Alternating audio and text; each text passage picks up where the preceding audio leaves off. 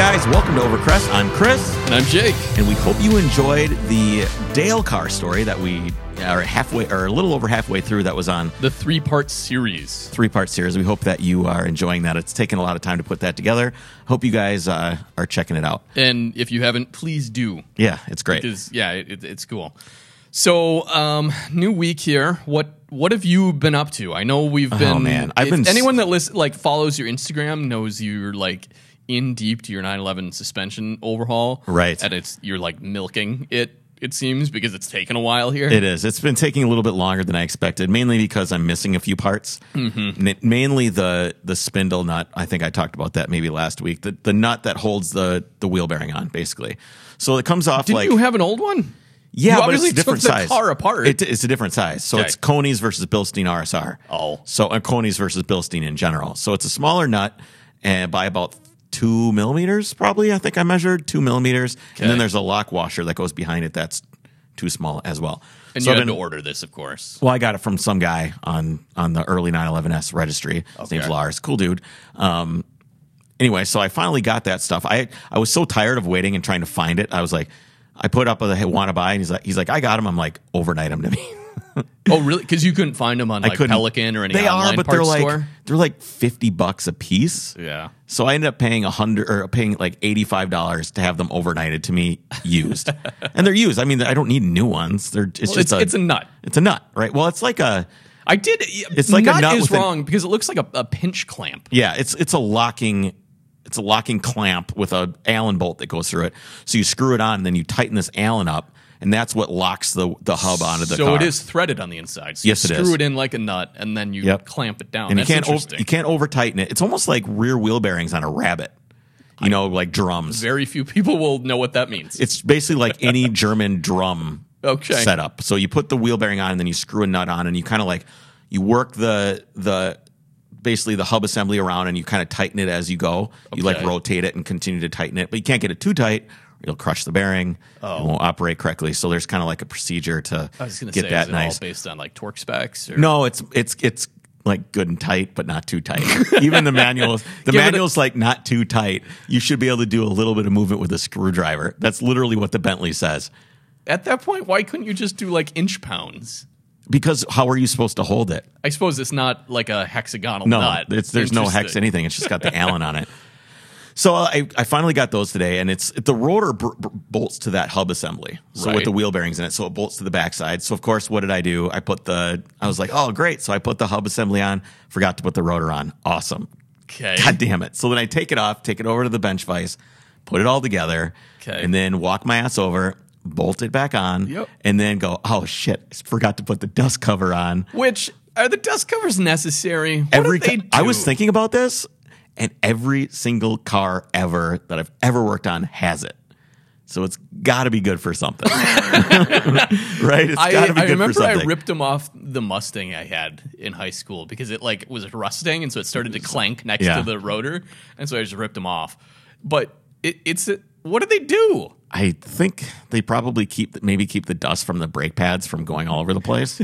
So they're appropriately named is what we're assuming? Yeah, I'm guessing. That's just what I can imagine. I don't really necessarily see the purpose either. So how long did it take you then to disassemble everything? It only takes again? a minute because I gotta move that nut off and then take the thing off and then put it back on and do the thing.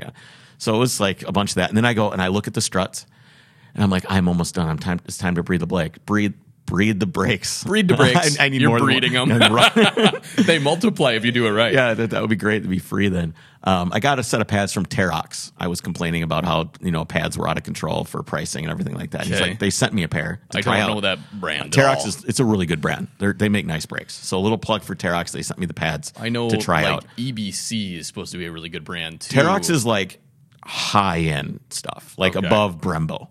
So you can check it out. So they're like, oh, we can do rotors too at cost if you want. And I'm like, oh, well, how much is that? They're like $450. I'm like, okay. No, that's okay, guys. That's okay. Or whatever. I think maybe it was like $600. I don't remember what it was, but it was just more than I was willing to spend. And no Porsche, that's like per corner probably. I know it's not. I know. But they make great stuff. They make great big brake kits and stuff like that. Anyway. So I'm sitting down there, I'm looking at the strut, I'm like, I'm done, I'm ready to bleed the brakes. And I look up and there's no dust covers on the strut assembly. So and I'm like, both oh my God. The dust covers have been giving you a lot of grief apparently on this. Well, the brake dust cover, and the strut dust cover. Yeah. Well, it covers the shaft of the strut, I imagine. Exactly. One of my buddies is like, yeah, you can run without that. I'm like, I'm not going to. You could, but yeah, you get junk in there, and then you start to, I imagine, score the seal. I imagine, or something. And then I you just start leaking your brand new struts. Yeah, I don't need to be doing that. So I've waited this long. I can wait. I was going to say it's not like you need to drive the car. It's not your I'm only going to form of transportation. Burnsville here. to pick up a set after the podcast. Okay. So, and I guess I should say I should tease that our guest this week is Chad, who's a regional distributor for Liqui-Moly. Yeah. So he travels around the country for Liqui-Moly Oil, petroleum company. Mm-hmm. And we're going to have him on and talk about some oil stuff. Yeah. So I guess I should have preceded all of this with that. That's okay. Yeah. So anyway, so I got the dust covers coming tonight. Once I do that, I can put it all together and then lower the car. And then I got rear struts to do, which will only take a minute because it's just like a bolt on the bottom of the trailing arm and it just slides out. So because those are like really standard shots basically. Yep. And there's no spring obviously or anything since it's a torsion bar. Push. And then I also worked on. I didn't have anything else to do, so I bought a Bluetooth amp. Right. So I mounted that in the car and I got it all wired up correctly, and it didn't work. It would not power on. I'm like, why won't this thing power on? What is the deal? This thing will not. I'm looking at the diagram. It's like blue is remote, red is power, black is ground, orange is remote out. So if you want to have remote remote out to turn on another amp, something like that. Which, why wouldn't you just splice into your remote in if you needed an output? Because that's messier. Okay. To do a bunch of two wires into one. Okay, so anyways, fairly straightforward wiring. So I call them. I'm like, hey. Okay. They're like, well, have you done this? I'm like, yes. Well, why don't you just mount it directly to the floor of the car? I'm like, because I don't want to drill a hole in the floor. Yeah. What kind of car is this? 72911. The guy goes, oh. I was like, what do you mean, oh? What do you mean, oh? So I really didn't like this guy. He's like, well, I guess the amp is dead. So call whoever you got it from. I'm like, I'm going to go get a Kenwood. He's like, go for it. Like the customer service wasn't very good. The product is nice though. What I ended up doing is I'm like, okay, well, I'm just going to try and run the remote out also to 12 volts and just see what happens. And sure enough, it powers on.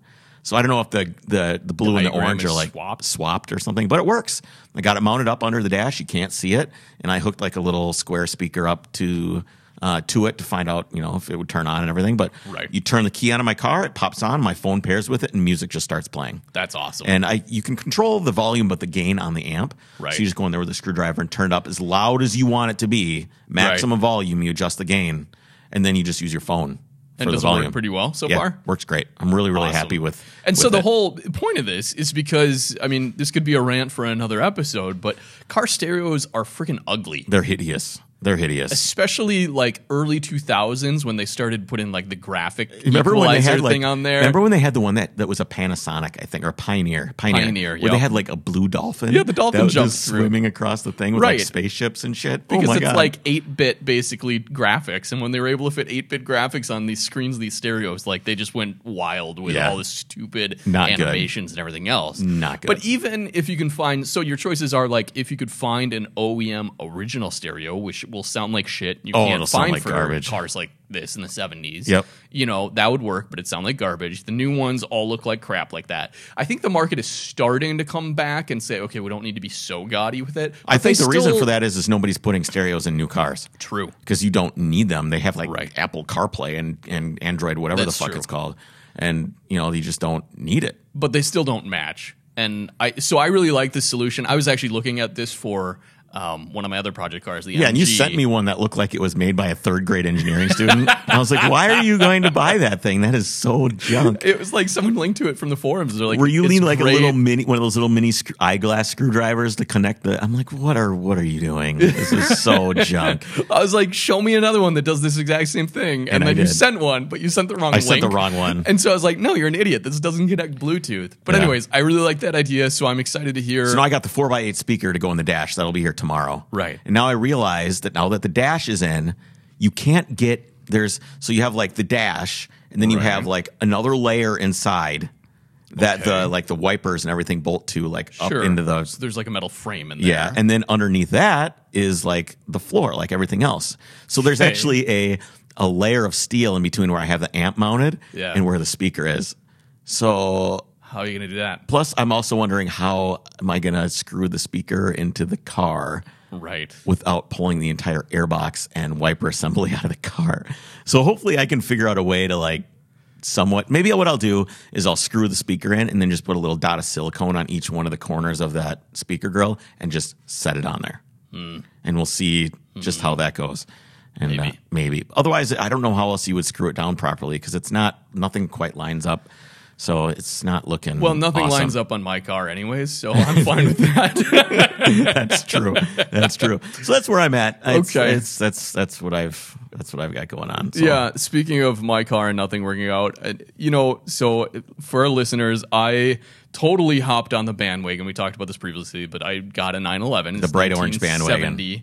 911, just because because I want to be just like Chris when I grow You up. are fully victim of the propaganda. I am. You are. 100%. Yeah. But anyways, 911 parts, it turns out, are expensive. So that's stupid. How many times have I said that? How I know awful you it have. is. I know. It's And I'm kind of teasing a little bit by saying that because It's ridiculous. I very well knew that. But so I'm doing a full new shifter from like the short shifter setup all the way back. What to did you end up bushings. getting for that? Because I posted on the forum and I was like, hey, does anybody have a shifter for my friend? Right. And I found some for you, and then I found out that you spent like $600 on a bunch of crap when you could have just, more than that, when I could have just gotten you one for like $100. I know, but I found one that's it's supposedly better than the Wevo, and it works for both the 901 and the 915. What is it?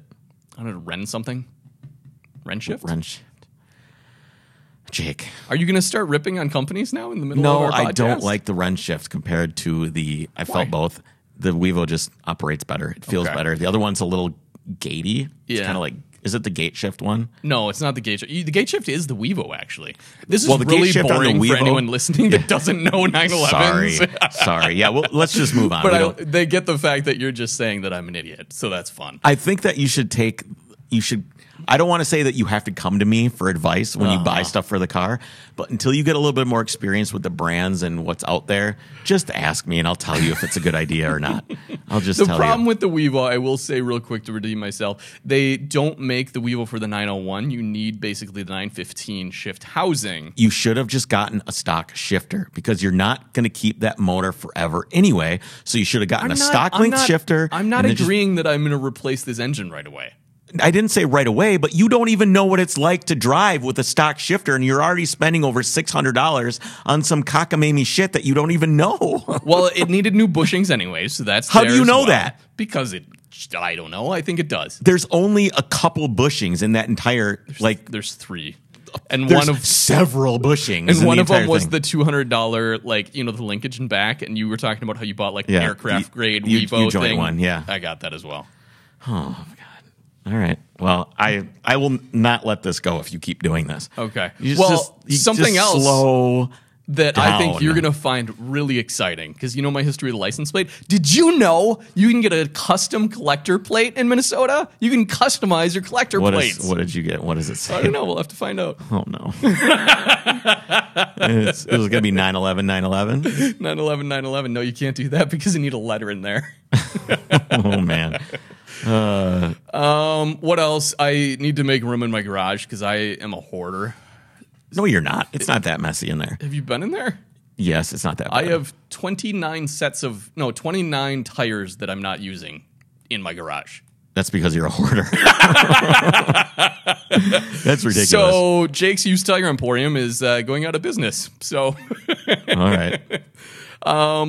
Yeah, we don't need to talk about much more, but I will say that, when we're talking about all these awesome road trips, the last episode we had Manu and Maria in with their cross-country, basically around the world adventures and everything else. I feel like summer is so fleeting here in Minnesota, and I already feel like it's slipping by. Wasn't last night like the longest day of the year? No, that's the 21st. Oh, it's tonight. It's tonight. Tonight's the summer equinox. Yeah, it's all downhill from here. Shit. Well, before we have Chad come into the studio, he's going to be here in a little bit. I just want to remind you guys to hop on iTunes, give us a 5-star review wherever you listen to the podcast. That really, really helps us out, gets us up there in the charts, and and keeps the momentum going. And I would say even maybe more important than that, share it with your friends. I mean, if you like one of our episodes here, then share it on your Facebook, share it on Instagram. Tell people if you like it. We really would appreciate that. That's how everything's grown so far. Exactly. So we appreciate that. Well, do you want to roll an ad before we bring Chad into the studio here? Yep. Go ahead.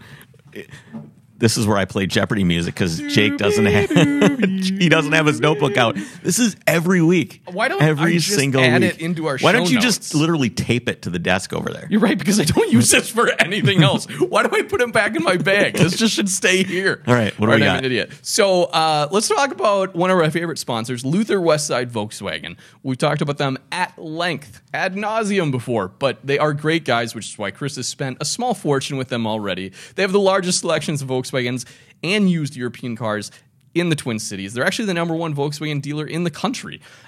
They have a bunch of great guys over there. It's a low-stress sales environment. That's probably the best part. They're not going to be, the typical, stereotypical salesman who's going to be pressuring you and say, well, I need to go check with my manager about that. Yeah. Go get a cup of coffee and back. He's got a little steno pad full of ways to ask for the sale. How to ask for the sale. I'm sure that exists for sure. I'm sure it so does. you won't find that at Luther Westside Volkswagen. You can find them at westsidevw.com. And like we said, if you're in the market for anything Volkswagen or a used European car, go check them out first. All right, we'll be right back with Chad from Liqui-Moly. Hey guys, welcome back. We are in studio with Chad Morgan. What's up, Chad? Hey. Welcome. We're glad to have you here. You flew in you used to be local to Minneapolis, but you were in Arizona now, right? I'm in Phoenix, Arizona. That's right. And I met you at Chad's shop, who is a sponsor of ours, and eventually we started talking about oil and stuff like that. And I told you I run Liqui-Moly in my 911. Yep. So then we started talking about oil and stuff like that. And I thought it would be great to have you on the podcast to talk about some oil. But before we do that, I want to kind of get on the car that you drove here, which I walked out of the front door of the building, and I'm like, I told you to meet me at the front door, and I'm looking this way, and I saw like an old Bel Air wagon over there. I'm like, oh, I'm just looking, and you're just like staring at me, waiting for me to notice that it was you. I was like, oh shit, there he is. That thing was amazing. That thing is really cool. What's the story with that? So it's a 1964 Bel Air wagon, 327 engine. Actually, all through my life, I've had hot rods. I went to high school. I drove a 55 Ford pickup, drove 57 Chevys, traded up. Actually built a car when I was 15 with my dad. Built a 47 Ford with 350 in it. So hot rods have always been my life. 350 in a Ford, though. That's sacrilege, right? No, it would be worse if you did it the opposite. If you put the Chevy or the Ford engine in the Chevy, but yeah, everybody. Why is that such a deal that you can go. Everybody does the small block Chevys and everything, but putting like a Windsor and something is like, oh my god, everybody just freaks out. I don't get it. I keep on looking. I keep on going to all these Euro shops for my work, and I always see like these nice BMW V8s, and I'm like, it would really piss off someone in the hot rod industry if I pulled up to a car show and opened up the hood and there's a nice M engine in there. Yeah. So my buddy Michael Burrows with StanceWorks had a Model A. Model A. Okay, I thought it was a Model T, actually. Maybe it was. I don't remember off the top of my head, but he put a BMW V8 in that. And it was like a salt flat racer type car. Yeah, that thing actually sold and went to Europe. I think it's in Norway or something now. I was going to say, because it'd be great to do like a 32 Deuce Coupe, with that BMW engine in it. Oh, yeah. That'd be totally... I would do it with the Mercedes V12. Just, okay. Yeah, well, just like from like the S600 or whatever, or the S500 or, I don't know my Mercedes models. If you put headers on them, they sound like a Pagani Zonda. Oh, yes, we've talked about that. They do. Car. Literally, you take like an S600, you put headers and straight pipes on it, it sounds like an F1 car. Immediately. That would be a great thing to pull up to a car show with. It would be. That would be. The gears are turning. The gears are turning. So what's of all the hot rods that you've done, what's one of the best builds that you had? What's your favorite of everything? I haven't got there yet. Okay. I really haven't got That's an interesting one hot take. rod that I like that answer. Want. Do you know what it is? Oh, yeah. It's what is a it? 62 Bel Air bubble top with just all original looking, but big sleeper, track ready. That's what I want. On air ride suspension and everything like that. So, well, you said that if you kept the one that you have right now is for sale. So if anybody's looking for Bel Air on the podcast, hit us up. That if you keep that one's going full air ride too. That would go full air ride. That would help out with the turning radius situation that I witnessed. Would probably definitely help out with that, or that big bump on 35 that I hit on the way here. Yeah. I have actually, going to a car show in Hastings, I have hit a pothole and broke my header bolts. And that's better than the oil pan. And I had flames shooting out of my leg pipes, so that was a really cool night. So, so how'd you get started at Liqui Moly? Well, I started in automotive. I don't know how many people in this podcast would even remember Big Wheel Rossi. It sounds familiar. I don't know. Maybe I'm thinking of Toro Rossi from the F1 or something. It's probably not the same thing. I mean, I started 1993 working at Big Wheel Rossi and just kind of in the automotive industry, and then left it for 8 years to work in the architectural industry. Came back to work for Napa for 3 years in their import line. And everybody kept on yelling at me because all I would sell is the chemicals. Right. It was the easiest thing to sell, and everybody needed it, so I sold it. And it's consumable good, so it's something that someone's always going to need to be replenishing at the shop. Chemicals were easy. You can go to any shop. Anybody always works on a Volkswagen or a Toyota or whatnot, and you could just sell them some chemicals. So started selling Liqui Moly, and the sales force at the time with Liqui Moly was 2 guys that covered the entire North America. Wow. Okay. So this is circa when? When is this? This is about 5 years ago. That's a lot of territory to cover. Wow. That is North America. That's all of Canada and all of the U.S. Wow. Okay. 2 guys had that market, and then our owner decided that he really wanted to focus on the U.S. market. So he gave the green light to hire as many people as we could. So we're up to 25 guys now. That's a lot easier. So when you were you one of the 25 guys that came on when they did the hiring thing? Yep. Okay. Yep. And in Europe alone, in Germany, as the size of Germany can basically fit in Texas, we have 110 salesmen. Okay. Wow. So where in Germany are you guys located? We are out of Ulm, Germany. That's right. Yep. So what's the history with Liqui Moly in general? Where do they come from? What's the story? So Liqui Moly, the actual name came from liquefied molybdenum dioxide. So they used it in World War II, the U.S., when in all their tanks and planes while they're fighting Germany would actually have this in their engines. When Germany would shoot down a plane or whatnot, the vehicle would actually still continue to fly back to safety. And as soon as the war ended, that product was available for purchase, so a German actually bought it. Okay. 60 years ago. And then our current owner, actually now CEO, started in the warehouse, worked his way up to salesman, and eventually bought the company. Wow, that's incredible. So the dude is like homegrown. He is very homegrown, and he actually bought the company, ran it, built it to where it is now, and then he does a lot of charity work. Okay. And not just like hand out, soup bowls on, bad days. He is in third world countries. He's, helping build waterways and stuff like that. The last trip got him thinking so bad that he figured that he didn't want to leave this Liqui Moly is his baby, and he didn't want to leave. If he was to go in a third world country, get very ill or sick and pass away, what he did is we have been partnered with Worth Industries for the past 20 years. We've actually been working with them, and so he sold the company to Worth. So we are actually owned by Worth. That's another great company. I don't know Worth. Another German company, big red and white labels, Worth. There's actually a Worth distributor here in Brooklyn Park. Oh, really? There's a gigantic building right before you. So it's like the white label with the red eagle on it, and it's Worth W. And what do they produce or sell? Additives, chemicals, tools, paint, glass cleaner, tools. Okay. My favorite thing from Worth is the pressure brake cleaner reservoir. So I have a 5-gallon jug of brake cleaner from Worth. Oh. And then I pour it in this little jug that's got like a pressure handle on it. Right, yeah. So it's brake cleaner with no aerosol, which is I can't impress upon you how life-changing that is.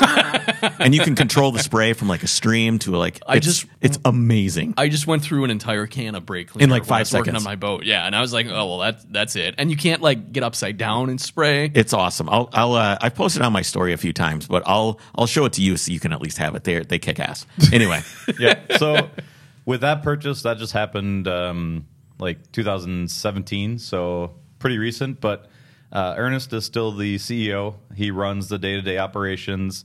So how does Liqui Moly kind of differ from some of the other companies out there? Obviously, you're a little bit of a smaller company when compared to like Mobil or Exxon Mobil or something like that. So how do you guys differ in what you do compared to the other petroleum companies? One is we do everything in-house. That really keeps the quality of the oil. Does that include the photo shoots? In-house photo shoots. Ernest is at every one of them. They have this great calendar with chicks. Okay. It's awesome. I was like, I didn't get that reference. Yeah, sorry. I thought you were fishing for business as a photographer. No. Well, yes. In this case, now he definitely wants that business. Anybody right? listening, look up Liqui Moly girl calendar. You'll know why I'll take that job.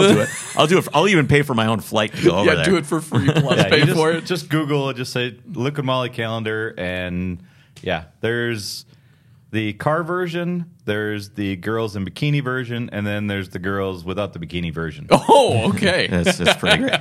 So beyond that's a joke. That's not what makes you guys different. With petroleum, what's the story? In house.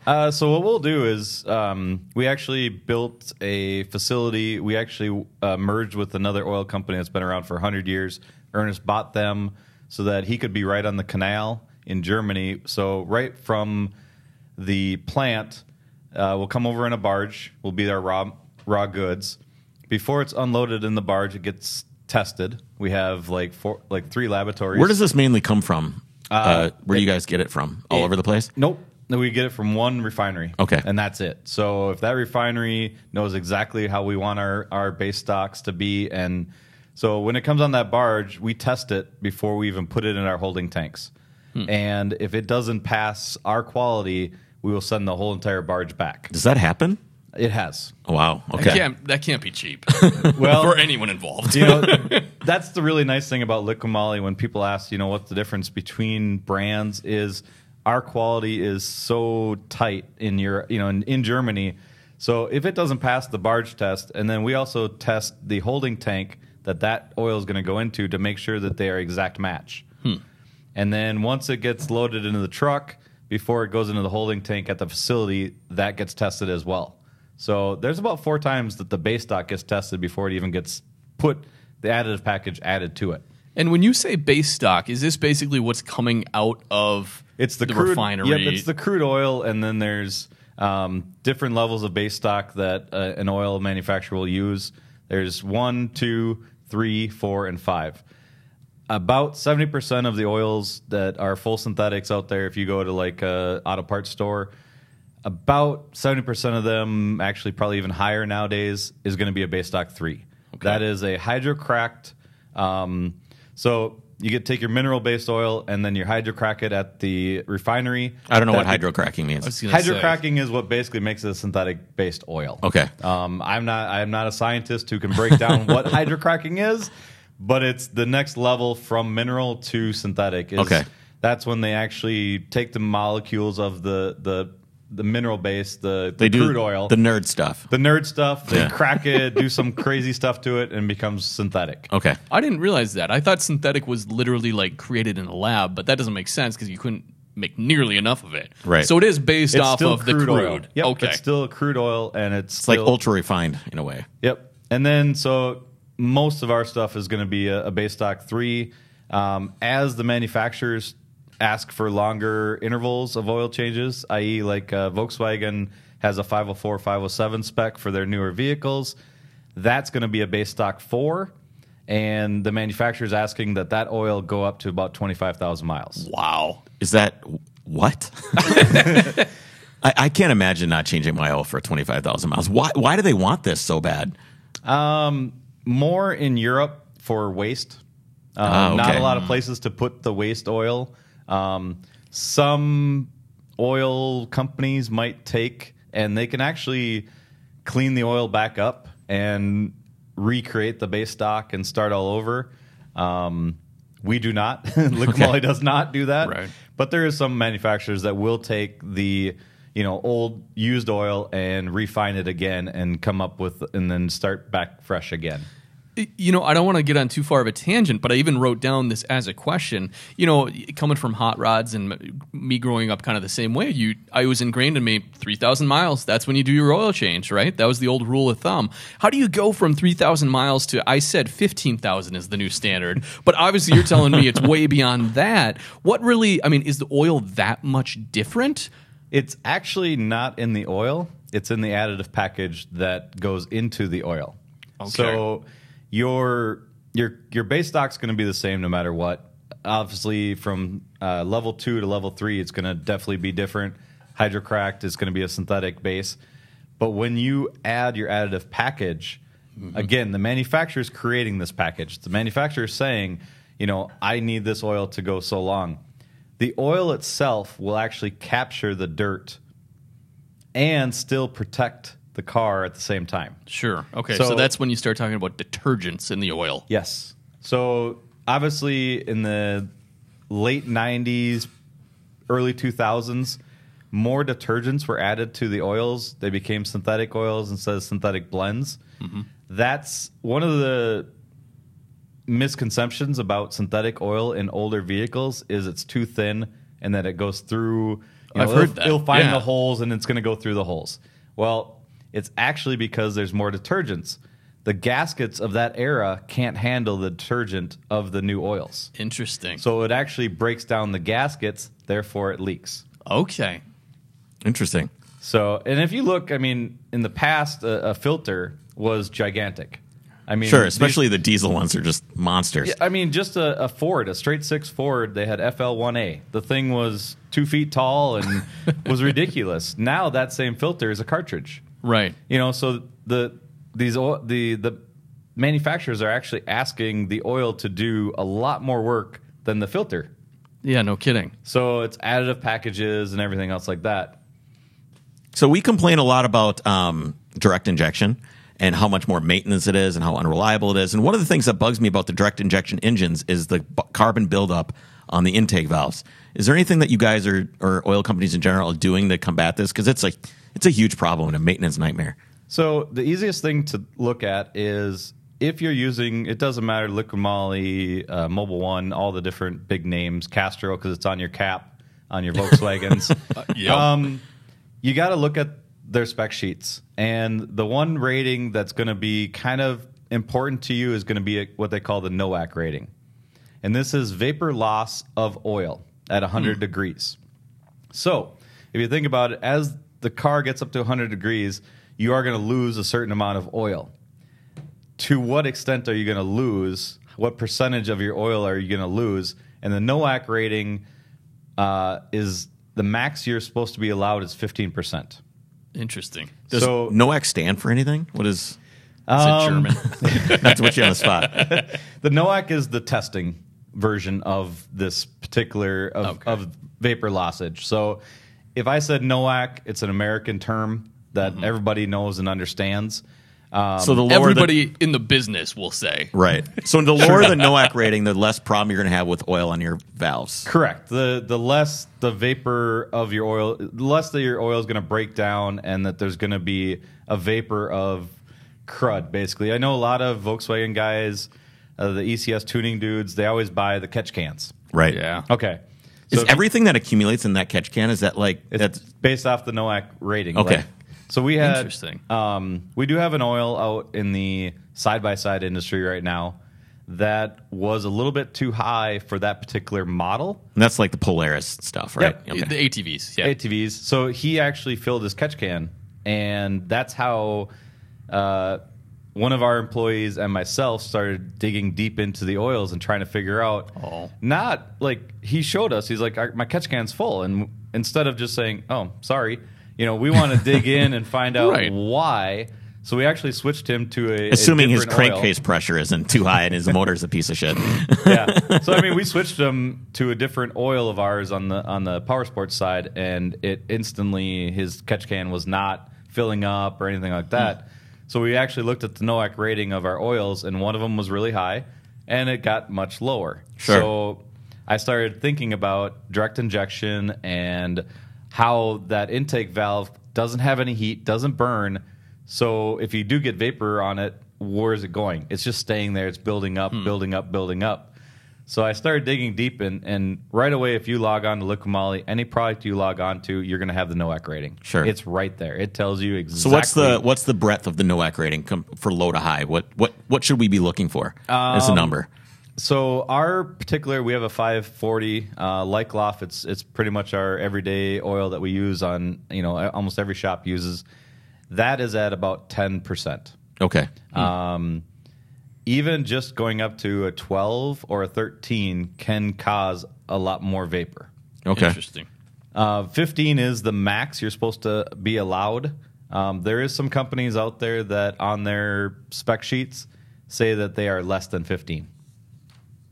They just give it a broad, right. We're less than 15. Which means we're 14.998. So an actual direct injection, when direct injection came out, is what forced the NOAC rating to go down to 15. Sure. It used to be up as high as 30. Oh, my God. Okay. So can I ask about that NOAC rating? You said it's basically how much of it will, to simplify, will basically boil off from the oil. Yep. So when you're saying percentage-wise, are you telling me that at 100 degrees, you put this oil in there, over 15% of it will actually boil off? Correct. Wow. That seems like a lot of oil loss. And you actually lose your viscosity of your oil as well. Sure, because you're losing all of the light parts, I guess you'd call it, of the oil. Most, most shops won't get this detailed into oils and whatnot. I would imagine not. All I can ask a shop is, are your customers consuming oil? If they're consuming oil, I know that they're using the wrong oil for the application. So I want to just add a point. I was thinking about my 911. I have your oil in it now. And before I had your oil in it, I had AMSOIL in it. AMSOIL. I put AMSOIL in there. I'm like, I'm going to try this stuff. It says high zinc, whatever. So I put it in there, and I did actually consume more oil than I did with the Liqui Moly 2050. I do. It's weird. Yeah. So you consume more with AMSOIL than you did. Right, Liqui Moly helped. Yeah, I did. Yep. So I'm having an epiphany over here, Chad, because my truck, which I just, it's a GM, it's the Hummer, and it uses their 5-cylinder, and I don't care too much about it. I care about it. I do well maintenance on it, but I just use the standard. It doesn't call for synthetic or anything else, but it consumes oil, like a decent amount, and I have been looking. It doesn't drip. Obviously, it's we'll either have to try burning this it or anything else. So if you're telling me I go to a lower NOAC rating and use a better quality oil, that could solve the issue right there. It could be, or you could also be having like valve seals starting to dry up or I've been. I'm not seeing any smoke or any residue in my exhaust, so I'm thinking it's. So yeah, you could have some vapor loss, some shear loss in your oils, right? And again, if you logged on to your brand of oil, I guarantee you they will not share that information. You're going to hate me. Do you know what my brand of oil is? I'm going to say Mobil 1. Nope. It is whenever I walk into the auto parts store, I see what's on sale in the 5-liter jug. Oh, boy. Well, I do better on the Audi and the Porsche, but on the truck, I don't care too much. But did you already change the oil in the Porsche? Did you do that already? No, I haven't. Okay. Before we go, I want to get onto a couple news stories before we go. But before we do that, I have one more question. This is... what kind of oil? I've always wondered this. What do they use in F1 cars? What specific? Like, is that like a tier 5 of those oils, or what is that stuff? Because they're turning 15,000 RPMs for forever for an hour. Okay, so we can kind of jump away from something, but yet still tie it back to. We partnered up with Turner Motorsports. We run they have a M6 that we ran the 24-hour Rolex Daytona. Sure. Very cool. Okay. That had 540 Lycloff oil in it. Just like off the shelf? Standard. Off the shelf. Okay. Wow. Off the shelf. Nothing fancy, nothing new. One of our main tech guy is actually working with the Trans Am series, and that's just running the 2050 mineral-based oil. Okay. Really? So it's not necessarily, it's just using a good quality oils and trying to figure out exactly where to go with that. We also did I think it's an 800 horsepower drag car, an old Camaro with 800 horsepower big block. Sure. We actually threw 020 in there. Yeah. And he ran in Vegas, won his class, did not change the oil, did not need to change the oil, went to another track, ran again, and won his class again. That's pretty sweet. That is. Now, saying that, both the Trans Am Series and the Dragster, we have added our MOS2 in there. So that's an additive? It's an additive. It's an anti-friction additive that will, eliminate metal-to-metal contact. So we've added a little bit of the MOS2 to the race cars. So why don't they just put that in oil in the first place?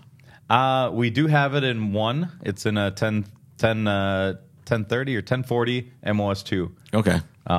It's just probably a little more expensive, so you give the option for people to put it in. It's our only U.S. Synthetic blend that we offer. Okay. Interesting. That brings up a good point, because you see, as well as all the oils on the shelf when you go to the auto parts store, you saw these aftermarket additives. And obviously Liqui Moly offers additives. But are these all snake oil? What really are these? There's lots of additives. There's a couple. The guys that I go head to head with in shops is going to be at BG. BG is out there everywhere. And I have some good friends that work at BG. I don't even know about it. Good dudes. Yeah. Our additives are very comparable to the BG products. I don't know what they do or how well they work. A lot of times I will show, a lot of people used Lucas. Mm-hmm. And when I worked as a counterman at a parts store, that's what I sold. I sold the Lucas injector cleaner. I thought it was the best stuff on earth. Right. Today I'll go into a shop or into a store, and I noticed that it actually says upper cylinder lubricant and fuel injector. Okay. So it's a twofer. Anytime you see a two for anything, it's no good. Well, I just don't know. Unless you're at the strip club, then it's probably okay. Or a bar, if you're going into a bar. But right, a 2-for-1 at a bar is okay. I don't know what it's doing first or what it's doing second, right, or if it's actually enough concentration. Our injector cleaner is purely an injector cleaner. Our anti-friction is an anti-friction. We have hydraulic lifter additive. Being that we are about an hour outside of Stuttgart and next to all of these German automobiles and hearing all their problems and in the industry, so we create additives to fix problems. You're able to respond. Yep, we're not creating an additive because we want to sell another additive. We're creating an additive because there's a problem out there in the market that we need to address. So as far as snake oils, like the old Slick 50s versus, stuff like that, I don't know. They had their place in the world. I always see the Marvel Mystery Oil. I was just going to bring up Marvel Mystery Oil. It's good. I pour it in the engines and let them unseize. That's about all I've ever used it for. The biggest one out there that I always laugh is, and I used it, I probably still do, but Seafoam. Seafoam, yeah. I do use that. I remember I was over at SCI and I was like, man, this thing's not running that great. Chad's like, just put some Seafoam in one of the intake valves, or a vacuum line. Yeah. So I had a vacuum line and I fed it into the bottle and I started running it. It destroyed the entire neighborhood. It's I so much smoke. Fogged out the entire neighborhood. Yeah. I was like, oh my God. Chad's like, what are you doing? It's too much. I was like, oh no. How did it run afterward? The same. Okay. The same. Well, I want to get into a little bit of news. You cool with hanging out and kind of shooting the shit with us as we go through it? All right, I'm going to pick, I really want to do these two stories. They're pretty quick. And then why don't you pick one of the two that you've got there. I only get one. Okay. I know. Sorry. So this one's short. It won't take long. But Audi in Germany has signed a deal allowing flying car testing. This is real, right? It's quote, flying taxis aren't a vision any longer. They can take us off into a new dimension of mobility, said German Transport Minister Andreas Schur. They're a huge opportunity for companies and young startups that are already developing this technology very concretely and successfully.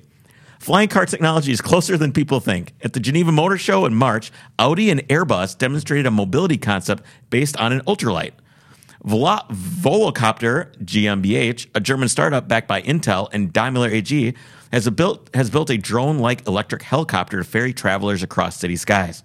And I think Volvo actually has bought another company that's doing that too. Wow! So it's going to look like what is the Blade Runner here any minute. So that's sweet. That's sweet. I love cars, but I'll take a flying hover thing. So you guys are gonna have to develop some oil for flying cars. You have to figure out whatever it is that you do that. And then this other story, I just want to get through really quickly because this has been all over social media, especially the last couple of weeks. It's been just pounding away. German automakers today announced they're willing to drop all U.S. tariffs on automotive goods, cars, etc. So they're willing to drop all of them. German automakers are willing to abandon car tariffs between the European Union and the U.S. in exchange for President Donald Trump dropping the 25% border tax threat on Europe auto imports. The Wall Street Journal said German automakers support the EU's 10% tax on auto imports from the U.S. and a 2.5% duty on auto imports, blah, blah, blah. So all that stuff's going to go away, in theory, if Trump drops his threat of the 25% tariff. Which I guess he had leverage there. I mean, that's not a bad thing for U.S. consumers. The only reason he had leverage with this is because he did the leverage with he followed through with his threat with the steel tariffs. Oh. I think if he hadn't done the steel tariffs, Germany would be like, well, fuck you. We're not going to, you're lying.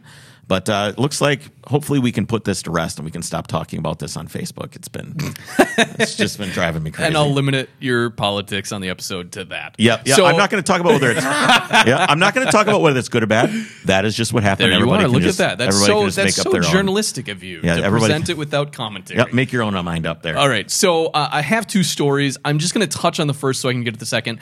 Tesla has been apparently been a victim of sabotage within their production facility. Hold on a second. Okay. Before you get into the Tesla story, I forgot one question I want to ask Chad. I was wondering, you were throwing a lot of questions to the curb here. Yeah. So this was the one that I really wanted to get to is how are petroleum companies going to handle the shift to electric vehicles with all? I mean, that's a huge loss of market share. Is there anything that you've heard that what happens next for that? Yeah. So same, speaking of Tesla, what our head bosses or whatever ask us to do is go in and see what you can sell them. Sure. Wheel grease, CV grease, tranny grease. What can you sell them? Because it's going to be a loss of sale for us if they have no oils. So we just have to adapt and we'll see where things go, I guess. What they do need from you. Yeah. Okay. Interesting.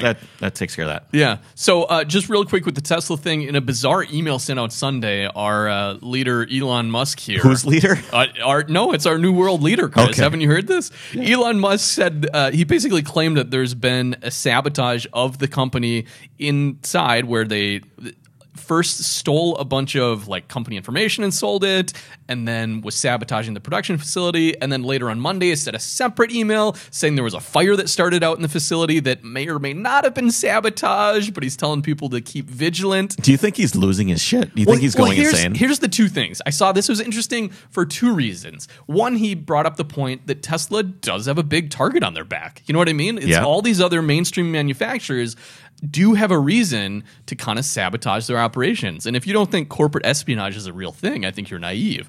But sure, but this is I was going to say, here's the other thing. Or is he just being so paranoid and naive, unhinged, basically? So it's weird. I have to admit that the skeptic in me immediately, when I read this headline, said, is this a convenient scapegoat for when they don't hit their production numbers next time, and they can say, well, remember we had that big sabotage. Bob over there sabotaged and set fire to the production line. So that's all I'll say about that. It needed commentary this week. This is interesting, though. Toyota confirms hypercar development that's likely going to be based on their Le Mans racer. Now, this is what their president said, doubling down on Toyota's promise to shed its, quote, boring car image. All they had to do was wait for Porsche and Audi not to be at Le Mans anymore so they could win. Well, okay. So I'm not even going to read the rest of the quote. My question is, why? This is news to me. Why are they trying to shed this boring car image? They have what is, in my mind, the cash cow anyways. If people are losing enthusiasm and just want their cars as appliances, and we're seeing consumers moving to a subscription model of car service where you just have the Zipcar and all these other manufacturers that are going to that, why do you want to start investing so much more in these what are basically niche vehicles, right? They're sports cars. Why don't they want the beige Camry? So here's what's happening, and I did a little bit of research on, because I had the same thought that you did, and I didn't write any of this down, but they're actually going to be having a hypercar series at Le Mans. I did write a point here. I think that they're kind of trying to design a car that can compete in that, and I think Mercedes is thinking about it, McLaren is thinking about it, and Ferrari is thinking about it, of doing this hypercar series. Right. So I think they're just kind of rolling this technology into their hypercar department so that they can continue to compete in motorsports in the future. That makes sense. But aside from this confirmed hypercar, Toyota also has the joint development with BMW for the Supra. Yeah, we talked about that. Yep. They have the next gen 86 shared with Subaru that's also coming out, and potentially another sports car that they are continuing to protect the Celica name from back in the day. So sweet. So this is a market share that they don't have right now. Right. So maybe they're just trying to gain more market share. Maybe. I just think it's very interesting that maybe we'll see Toyota again as a sports car manufacturer. They're trying to capitalize on some of the old, like if you look at the old Celica GTs and the old Supras and stuff, they're like universally loved by import enthusiasts and non-import enthusiasts. Even if you're a hot rod guy or European car guy, you still say, okay, that was kind of a cool car. It was interesting. Yeah, and like the all-track or four-track or whatever it was, the rally car. It's awesome. It's nostalgia, I think is what's coming back so that maybe they're trying to capitalize on some of that. That makes sense. So I do have another segment. I don't know if you want to go into it. We've got time. We've got time. Yep, okay. Go for it. Chad, you're going to love this. This is before Chris has had... Oh, shit. I just threw it on the floor. Do I need it? No, you don't. Okay. Chris has had a segment in the past called Driving Etiquette. And it's basically been him ranting about what people don't know how to do when they're driving. Okay. And I came across this the other day. So I was at a stoplight the other day, and it was right after one of these big storms we had in town. So there was obviously a power outage, and the stoplight was flashing red. Now, everyone knows...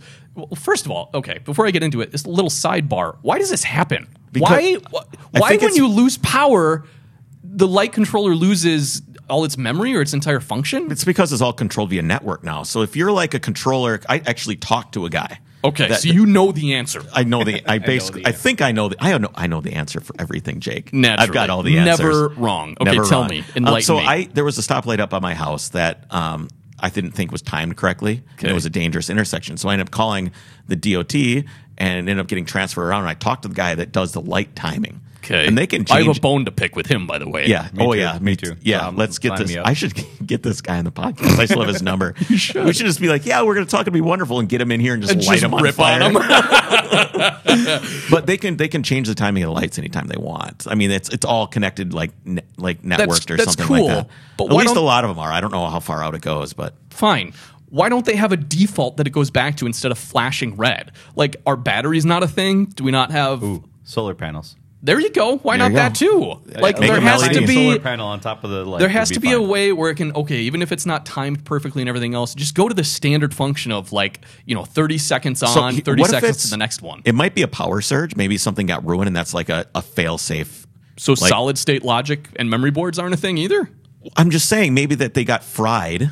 Okay. And that's like the fail safe. Okay, this is, you always see the guy like opening up the side and he's like fixing some shit. So maybe he's not doing anything. He's not doing anything. He's a government worker. He's just he's in there just like reaching his arm in, just like waving it around. Yeah. He's got Instagram up. He's not doing anything. Maybe it's just I think that's the fail safe. I agree, but it's stupid. Like you'd think we could do better with today's technology. You would think so. So, okay, I'm at the four-way stop and the lights are flashing red and people were fucking losing their minds. It's chaos.